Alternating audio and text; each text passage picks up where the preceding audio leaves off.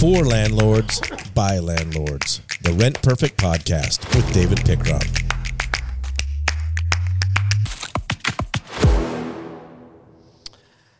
Well, we are glad to have you here today. We're here at the Rent Perfect Podcast. Scott, I've been traveling like crazy lately. You have, I've noticed. It's nice to be back here in the studio with you talking about the important things that landlords need to know.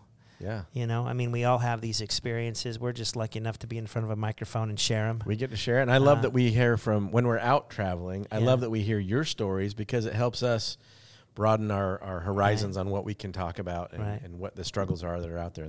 And on that note, there's always a comment section. I mean, feel free to put your story in there. Let us know that you've experienced the same thing. Maybe you have a great idea that, you know, I mean, just because we're behind the microphones doesn't mean we know. In fact, we learn from a lot of these conversations from our clients, right? Yep. I mean, that's how we just soak in this information, and we pass a lot of it on to you. So feel free to comment, subscribe, like us, share us. We certainly appreciate that. So I came back a little while ago and turned to one of my units and rented it to an individual, just a really neat guy that was sadly going through a divorce. Happens, right? That's life. Right. I mean, bad things happen to good people. It's just life. And he was a little torn because he still, I think, in his head had to make the decision, am I leaving or am I not? And I could just tell as I was working with him and meeting with him, he just wasn't, loved the place, wanted to be there, but then I think in his mind he was going through, I'm going to be here by myself. Yeah. Am I really doing this? The kids? Yeah. How are the kids going to look when they come and either live with me with custody or stay? Or I just know in his life he was just going through, you know, a lot of things in his head. And so he asked me as we were going through the property, he said, is there any way you can provide a washer and a dryer? Okay. Ooh, landmine. Landmine ahead. Warning. So, of course, I would love to help out anybody I can help out, right? And you want to get the property occupied. And so the easy answer would be yes, or the easy answer would be no. But at that point, I had to sit there and think for a second. And I said, you know what? Let's do this. Let's see if you like the property. Let's go ahead and have you apply. Mm-hmm. Let's see if you meet the criteria. Okay. Let's get a little bit further down the road before I answer that question. Okay? I just didn't feel like I could answer that question because you said landmine. Yeah. Right? Which inspired me to talk about today, what should we provide and what shouldn't we provide? And what does it look like, and how can it be beneficial, or how can it really bite us in the butt? Right.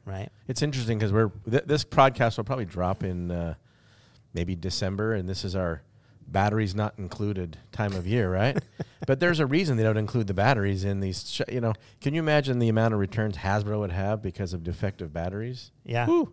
Yeah, they're not in that business for a reason. But this will tie into what we're talking about, I think.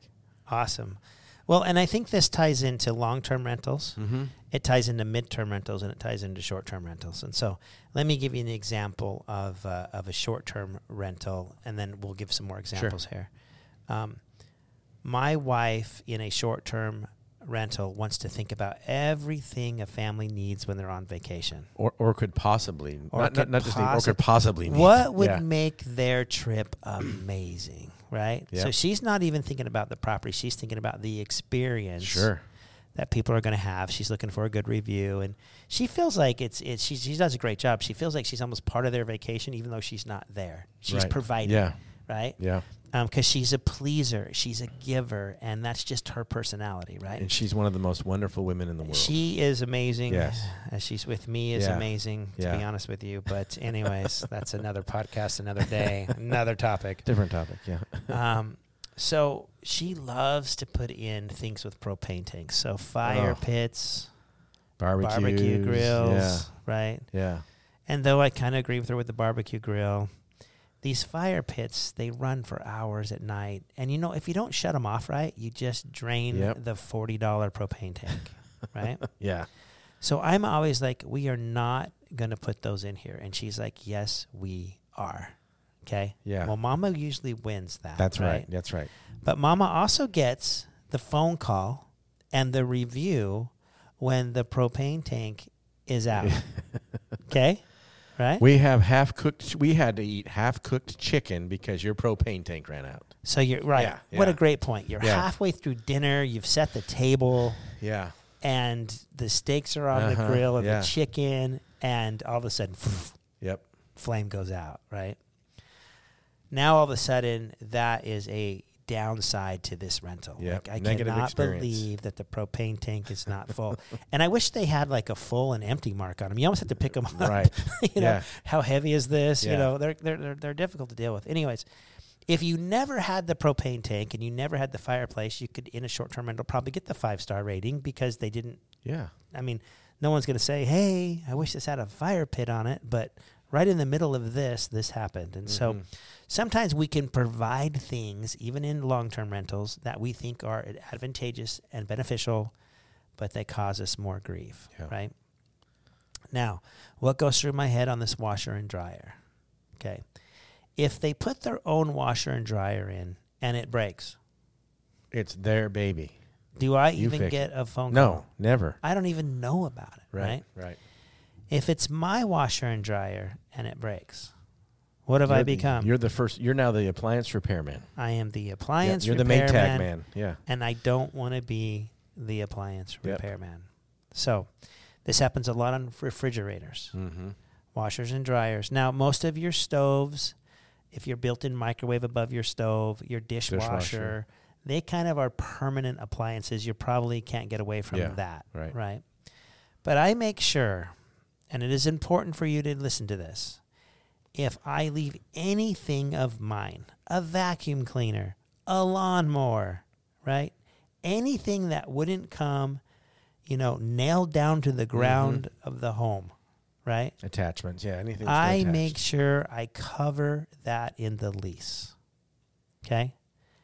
It has to be called out in the lease. First of all, ownership has to be called out in the lease. I own the washer and dryer. I own the lawnmower. I own the soft water system in the garage. Whatever you have that can disappear needs to be in the lease. Identified in that lease. And then how you want to handle it needs to be identified in the lease. So the long story short is I did buy this washer and dryer. But in the lease, I stated the washer and dryer I own, but every bit of maintenance is yours. If the washer and dryer don't work anymore and they need to be replaced, I will take out my washer or my dryer and you'll be responsible for replacing it with your washer and your dryer. Okay? I like so that. I make sure when I get that phone call, hey, your washer broke. Hey, you need to go back to your lease. I provided that for you as just a nice guy, but you have to maintain that as if it's yours. It's not yours. Right. But you have to maintain that if that's yours. So I will have a lot of clients not put in ceiling fans, not put in any appliances at all because they just feel like in their rentals they disappear, they get thrashed, they get beat up. Yeah. And then I'll have others that are in maybe, a little more expensive rental, leave a few things behind that they feel like. So just based on the finances of the property and what it looks like. And so nobody knows your property better than you, so there's no way we can tell you do this or don't do this. We're just saying if you leave stuff, make sure it's covered in the lease and how it will be maintained, how it will be repaired, and ownership of that. So do you put a provision in that lease that says if you've bought the washer dryer, do you put a provision in that says at time of that you vacate the property, they have to keep it there. If they fail to keep it there, then there's a financial. And that's why I state ownership of everything we've left, right? Yeah. The owner owns the washer and dryer shall be left, right, when you leave. I make sure and document all ownership. What if they took it? What happens? Well, I have a deposit. Okay. Right? Yeah. So washer and dryer plus, say, they ruined the carpet. Right? I mean, like any other landlord, I might get in a position where the deposit is completely used up. And I need to go after them for, more money. But gotcha. Okay. But there's a good point there too. If you're leaving expensive things, make sure you cover that with a deposit. Now, you got to make sure that, in Arizona, we can't go over a rent and a half of deposits. You got to make sure that you know in your state what your max rental security deposit is. And so that's for another podcast. Can I ask one more question? I'm so sorry. Sure. But TVs. What if you provide TVs?